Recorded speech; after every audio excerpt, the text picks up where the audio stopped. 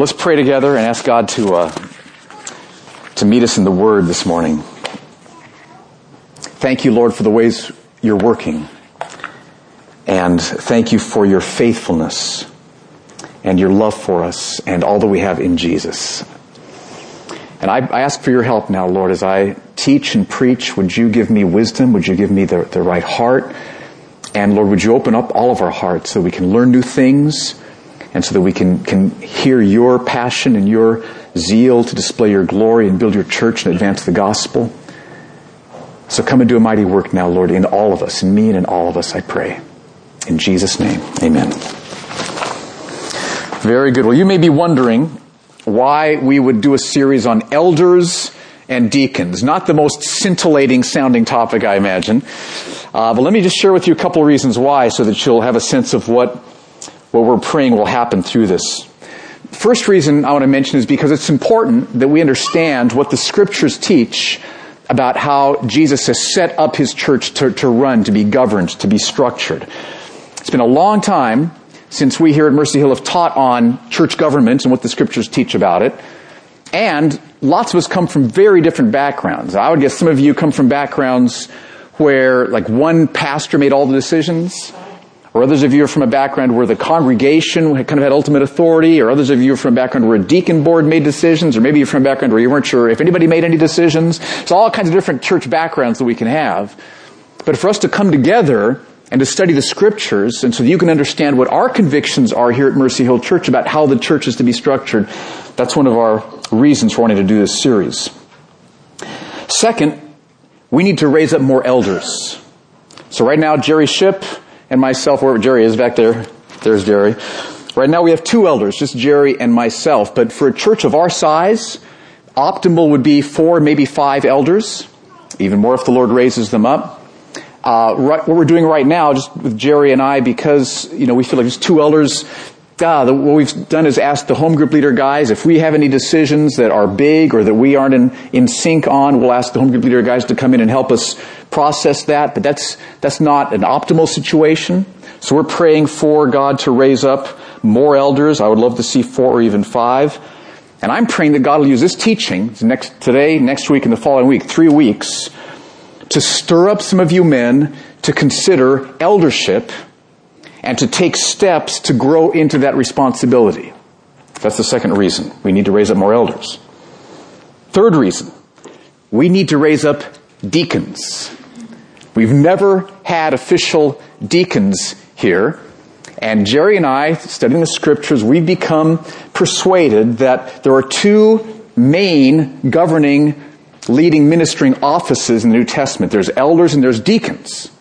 But we've never really put deacons in place. And so I want to teach on what the Lord's been showing Jerry and I for 2 reasons. One is so we can recognize those in our midst who are already functioning as deacons, and we can call you that so that you can find yourself in the Bible. Here you are, right? 1 Timothy 3, that's me.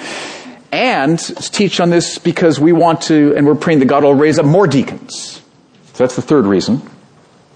Fourth reason, because Jerry and I have been learning more about eldership. So we've been doing some fresh study recently in the Scriptures about what elders are and what elders' requirements are to be, what their qualities should be, what their function should be. We've read dozens of pages. You should thank Jerry for this especially. We've read dozens of pages of other documents from other churches who are like-minded to us and how they assess and install and equip and train elders. And so we've learned some new things.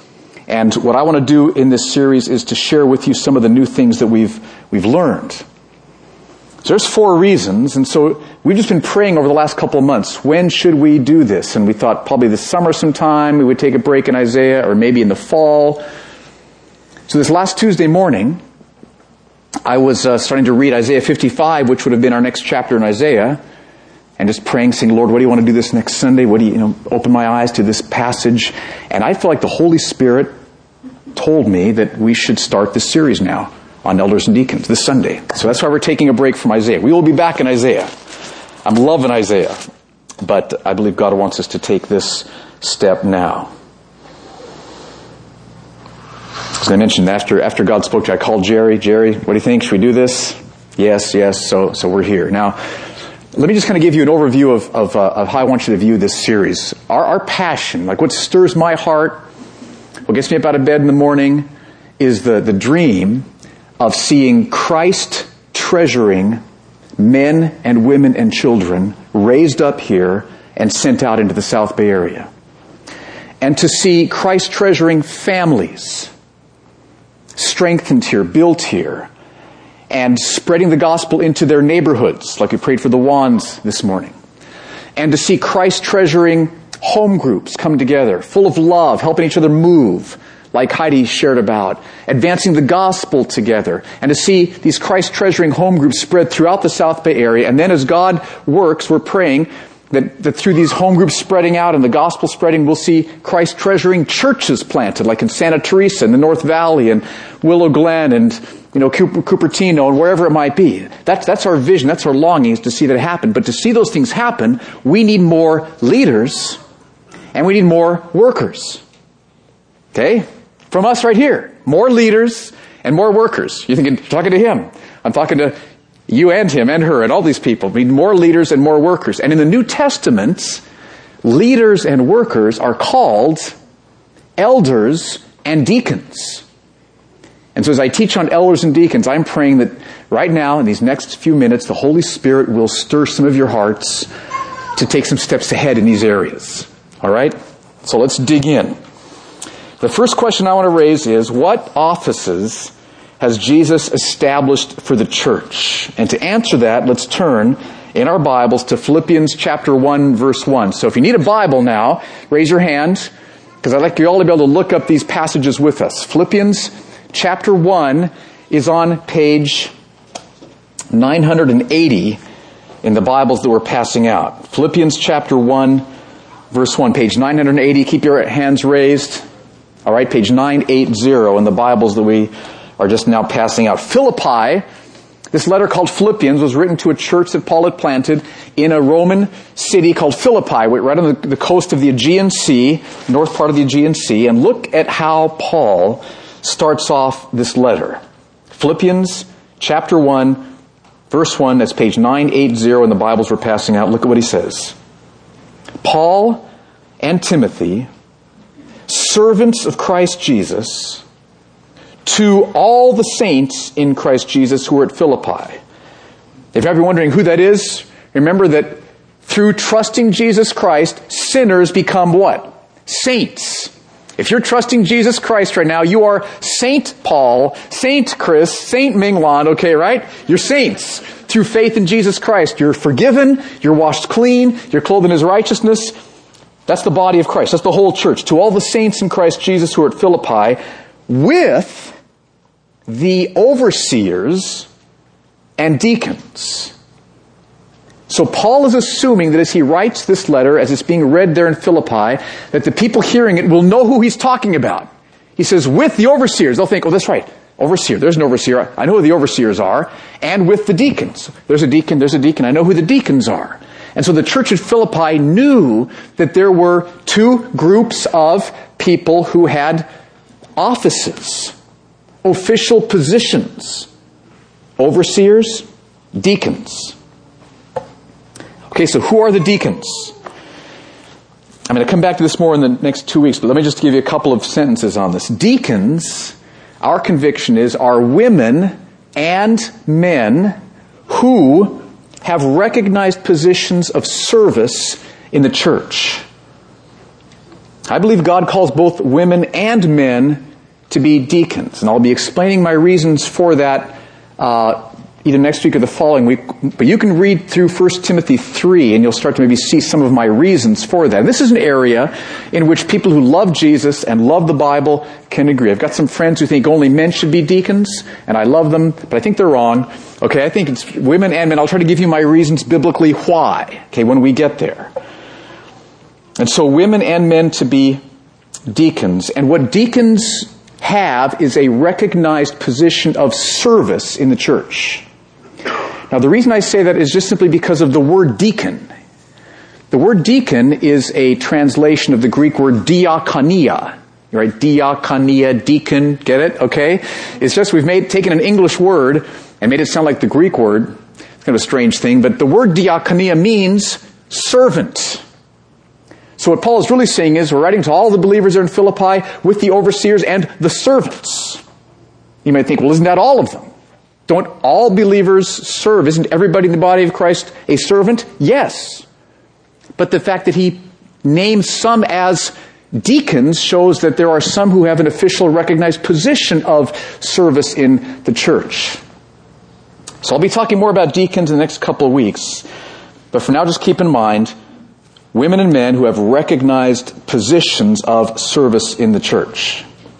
Okay, now for the rest of the time this morning, I want to focus on overseers. Who are overseers? Overseers, also called in the Bible elders, pastors, shepherds, those are all the same office in our understanding. It's a team of men who are responsible under Jesus Christ to lead, teach, love, protect, shepherd His church. That's what overseers are.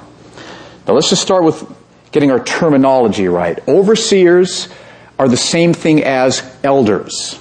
Now to show you that, look at Acts chapter 20. That's page 929 in the Bible we just passed out. I want to show you that overseers are the same thing as elders. Acts chapter 20, page 929. Notice what Luke says in verse 17. He says, "Now from Miletus, Paul, sent to Ephesus and called the elders of the church to come to him." Okay, so Paul is in Miletus. He sends a messenger to Ephesus and says, "Have all the elders come to me in Miletus. I want to talk to them." So Paul is there. He's now talking to all the elders. Are you with me so far? He's talking to all the elders. Now look at what he calls them in verse 28. He says, "Pay careful attention to yourselves and to all the flock in which the Holy Spirit has made you overseers." He's talking to the elders, and he says, "Elders, the Holy Spirit has made you overseers." Elders are overseers. Overseers are elders. Same. Keep reading.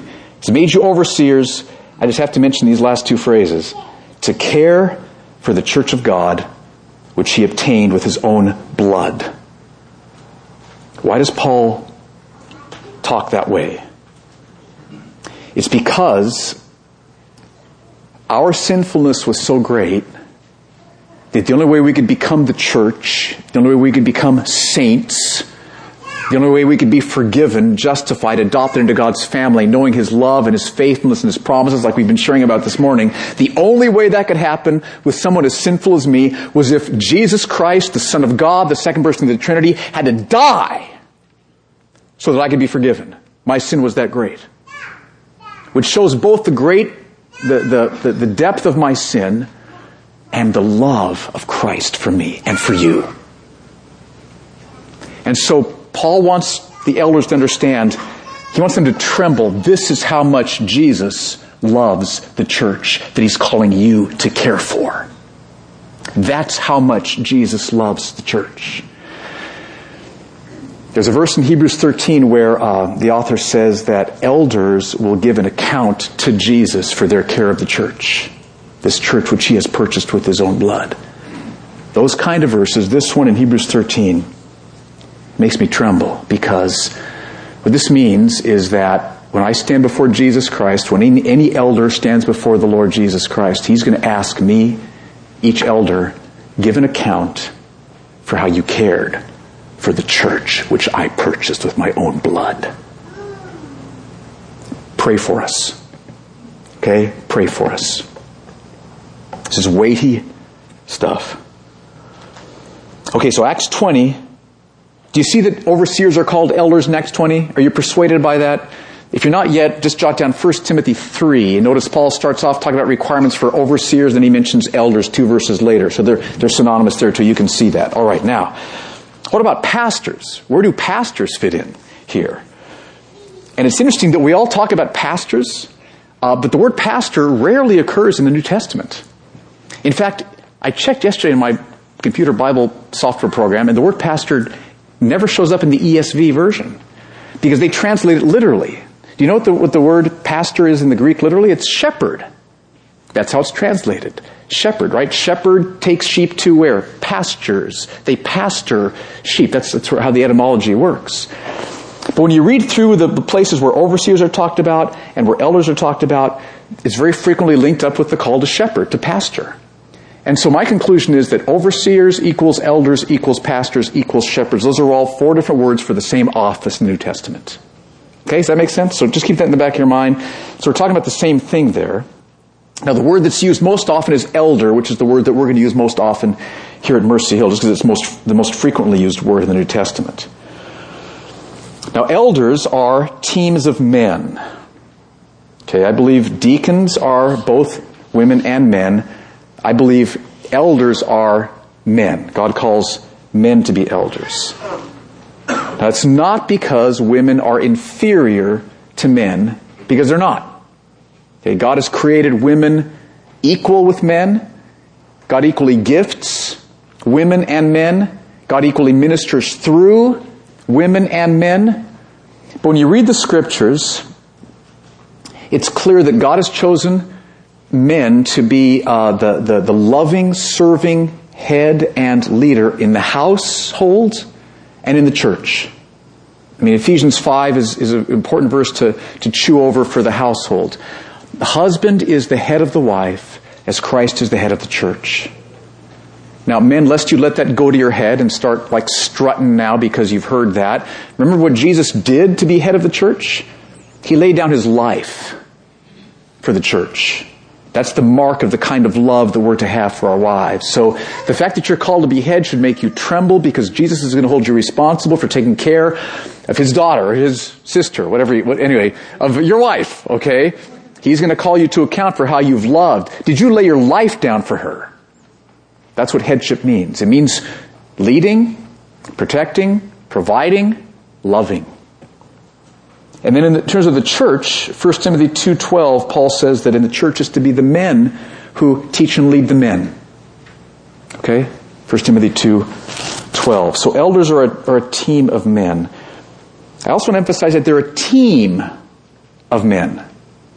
Every time, I think, check me on this, every time elders or overseers are described in a church, there's more than one. There's no place where there's one sole elder that I found anyway. Check it out, see if you agree. There's a plurality. Elders work together as a team, wrestling with decisions, praying together, shepherding the flock, leading the flock. It's a team of men who work together in that capacity. So the elders are really a team of men who share authority under Jesus Christ over the church. That's what elders are. Okay, now if you are really unfamiliar with the idea of elders, your head might just be reeling right now, just thinking, I've never heard of elders. What are you talking about? This is weird, It's like, well, here's a question that helped me when I was first studying these things. Because my background was in a church that had no elders. All we had was pastors and deacons. I don't know why they didn't have elders, but there was no elders. And I remember how amazing it was when I started to study the word elder, because I'd heard people talking about it, and it was all over the place. And I want to show you this, because not only are elders mentioned way more than pastors, and elders really are pastors, but it looks like every single New Testament church had a team of elders. Let me give you one illustration. Acts 14:21-23. That's page 923 in your Bibles that we just passed out. Acts 14:21-23. Look at what Luke says about Paul's church planting itinerary here. Acts 14:21.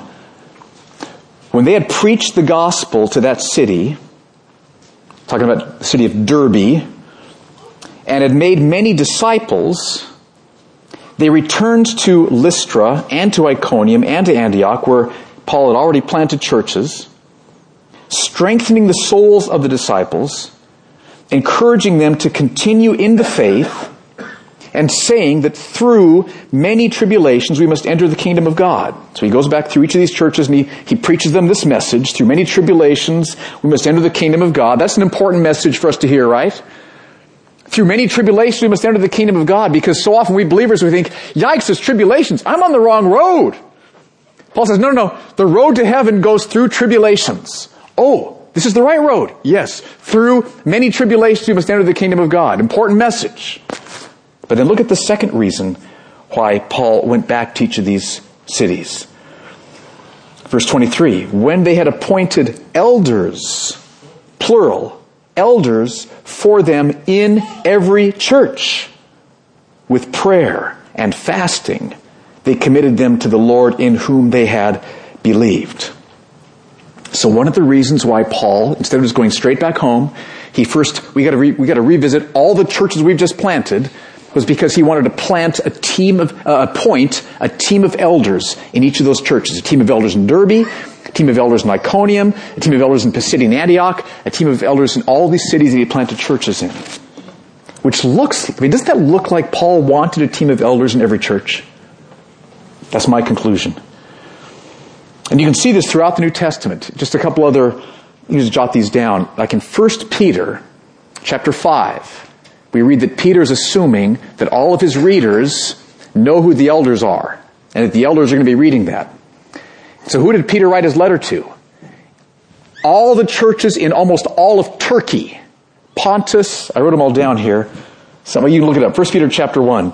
It's that whole area of modern-day Turkey, this massive geographical area. Peter's writing 1 Peter to all the churches there, and he talks about elders. The elders among you shepherd the church of God. Okay? James. Remember James 5? If you're sick, what's one of the things that you can do? Who do you ask to pray for you? The elders. Who's James written to? We studied James a few months ago. James is written to believers who had to flee Jerusalem to avoid persecution, and they went north to northern Palestine, Syria, that area. And so those churches there had elders that you could go and ask to pray for you. Book of Acts, we see elders in Jerusalem. We've already seen elders in Ephesus.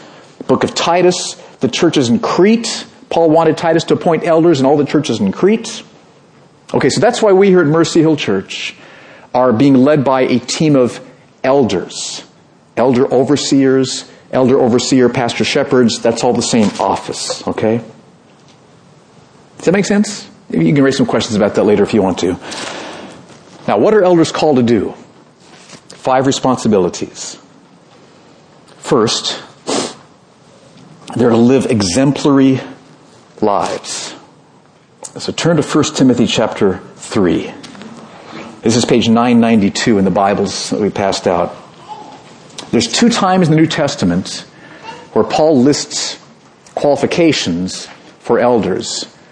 And the bar is set high. It's a little awkward for me to be talking about this because I'm an elder, but it's just reality. And it's been really interesting for me this week to think that Jesus wants a team of men over his church who live exemplary lives. Doesn't mean that they're perfect.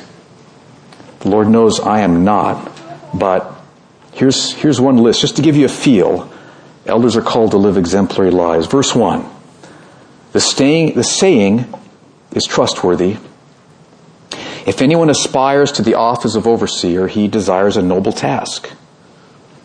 Therefore, an overseer must be above reproach, the husband of one wife, faithful, loving, sober-minded, self-controlled, respectable, hospitable, able to teach, not a drunkard, not violent, but gentle, not quarrelsome, not a lover of money.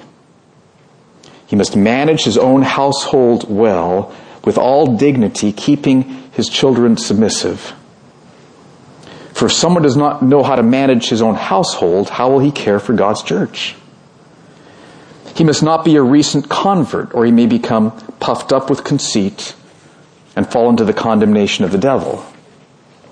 Moreover, he must be well thought of by outsiders, those who don't know the Lord, who aren't part of the church body, so that he may not fall into disgrace, into a snare of the devil. Now, just as I thought about that afresh, the fact that there's these 2 lists where Paul lists what qualities elders need to have, it just struck me that, Jesus wants his church, he wants each of his churches to be led by men like that. It's a beautiful thing to think about. Just, he loves his church that much. It also showed me how powerfully the gospel is able to change men, how powerfully the Holy Spirit can change men. But when I read over this list, I just immediately become keenly aware of my own shortcomings, and I get humbled, and I just would ask you, pray for Jerry, pray for me. That I would hope you'd put us on your prayer list and pray for the Mercy Hill elders regularly. I know many of you do. If you don't, I would plead with you to do that. Because we're called to live exemplary lives. And your prayers will help us tremendously as God increases His work upon us. Second, they're to care for the church. Love the church. Turn to 1 Peter chapter 5, 1 through 3. This is that verse I was mentioning to you earlier. 1 Peter 5, that's page 1016, 1016 in the Bibles we passed out. It's a powerful charge that Peter gives to elders. 1 Peter chapter 5, verses 1 through 3. Look at what he says. So I exhort the elders among you, as a fellow elder, I know I'm an elder, and as a witness of the sufferings of Christ. Brothers, I saw our Savior on the cross. Listen to me. I saw Him suffering. And as a partaker in the glory that's going to be revealed, brothers, I've tasted the glory that will be ours when we behold Jesus on that final day. I'm a fellow elder. I've seen the sufferings of Christ. I've tasted the glory that's going to be all of ours as we see Jesus. So therefore, men, shepherd the flock of God that's among you. Shepherd the flock. Exercising oversight. Not under compulsion, I have to, but willingly, from the heart. You want to, as God would have you. Not for shameful gain, either because I want to get recognized or I want money, but eagerly. Not domineering over those in your charge, but being examples to the flock. So we're to shepherd the flock. Elders are to love and care for and shepherd, teach, lead, protect, guide the flock. Okay, now, here at Mercy Hill Church, the main way that we've structured the church so that you get cared for is in our home groups. That's the main way that shepherding and caring and nurture like this takes place. Just like, again, the Jacobies moving, that kind of thing. That's the main way we've structured this. And so as we've thought and prayed, and as we've looked at how some other churches like ours who put an emphasis on home groups or missional communities, we think that probably every elder needs to be a home group leader or needs to be over home groups that he has led and maybe branched out. Probably. Not a requirement, because the Bible doesn't require that, but just as a path of wisdom. That's probably what we should be aiming towards and looking to. Because that's how the care and the nurture is expressed in our church.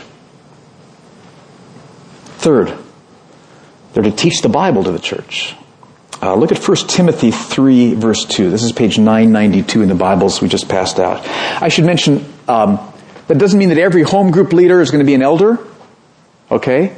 But we think that probably it's wisest for every elder to be a home group leader.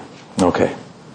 Look at 1 Timothy 3, 2, page 992. I already read this, but just look at it again. Therefore, an overseer must be above reproach, the husband of one wife, sober-minded, self-controlled, respectable, hospitable, able to teach. Okay, now that doesn't mean that every elder needs to have a calling to preach or need to have that level of gifting. Some are called to do that, especially we read in what Paul says later in 1 Timothy. But every elder needs to be able to communicate God's word clearly. Individuals, groups, clear communication of God's word is something that every elder is required to be able to do. Because that's part of their job, is to feed the flock, right? To have the word be going forth clearly. Fourth, they're to lead and set policy for the church. 1 Timothy 5:17, just 2 chapters later, page 993. 1 Timothy 5:17. Let the elders who rule well be considered worthy of double honor, especially those who labor in preaching and teaching. So elders are to rule, not in some kind of a heavy-handed way, but for the health of the flock, for the protection, for the safety, for the well-being of the flock, to set policy along those lines, to lead in that way.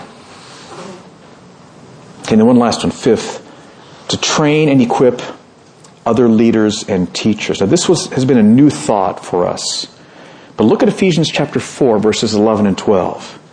See if you're persuaded by this like I was. It's page 977, by the way, in the Bibles we just passed out. Ephesians 4, 11 and 12.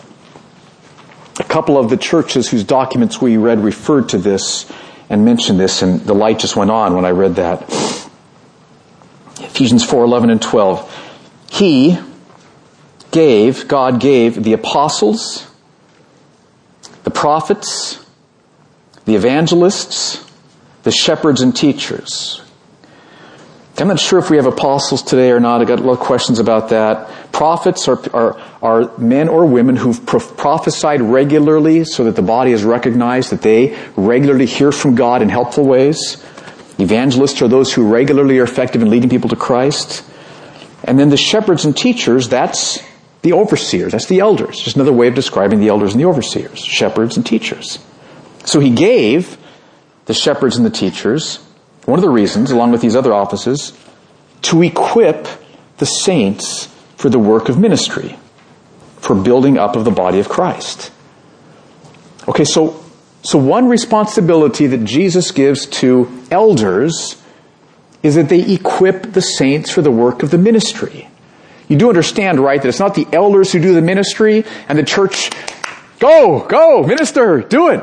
No, but the church does the ministry. The elders equip the church to do the ministry. You are the ministers, right? And so one of the job of elders is to equip the saints for the work of ministry. So elders need to be able to train up men who read the Bible, who pray earnestly, passionately for their families, for their kids, for their city, for their workplace, who love their wives, love their kids, manage their money well, work hard at their jobs, love brothers and sisters, build community, advance the gospel, lead people to Christ, help others to do the same. So elders need to be able to raise up men who follow Jesus in those ways and lead others to follow Jesus. Elders need to be men who make disciples, who make disciples, who make disciples. That's something that God calls us to do, Ephesians 4, 11 and 12.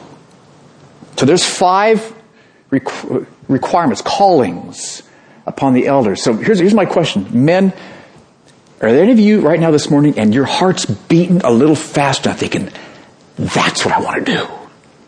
That's for God's glory, right? Not for some kind of position, but I would love to give my life to doing that. I would love to be involved in doing that. If so, Paul says in 1 Timothy 3:1, if you aspire to this office, you desire a noble task.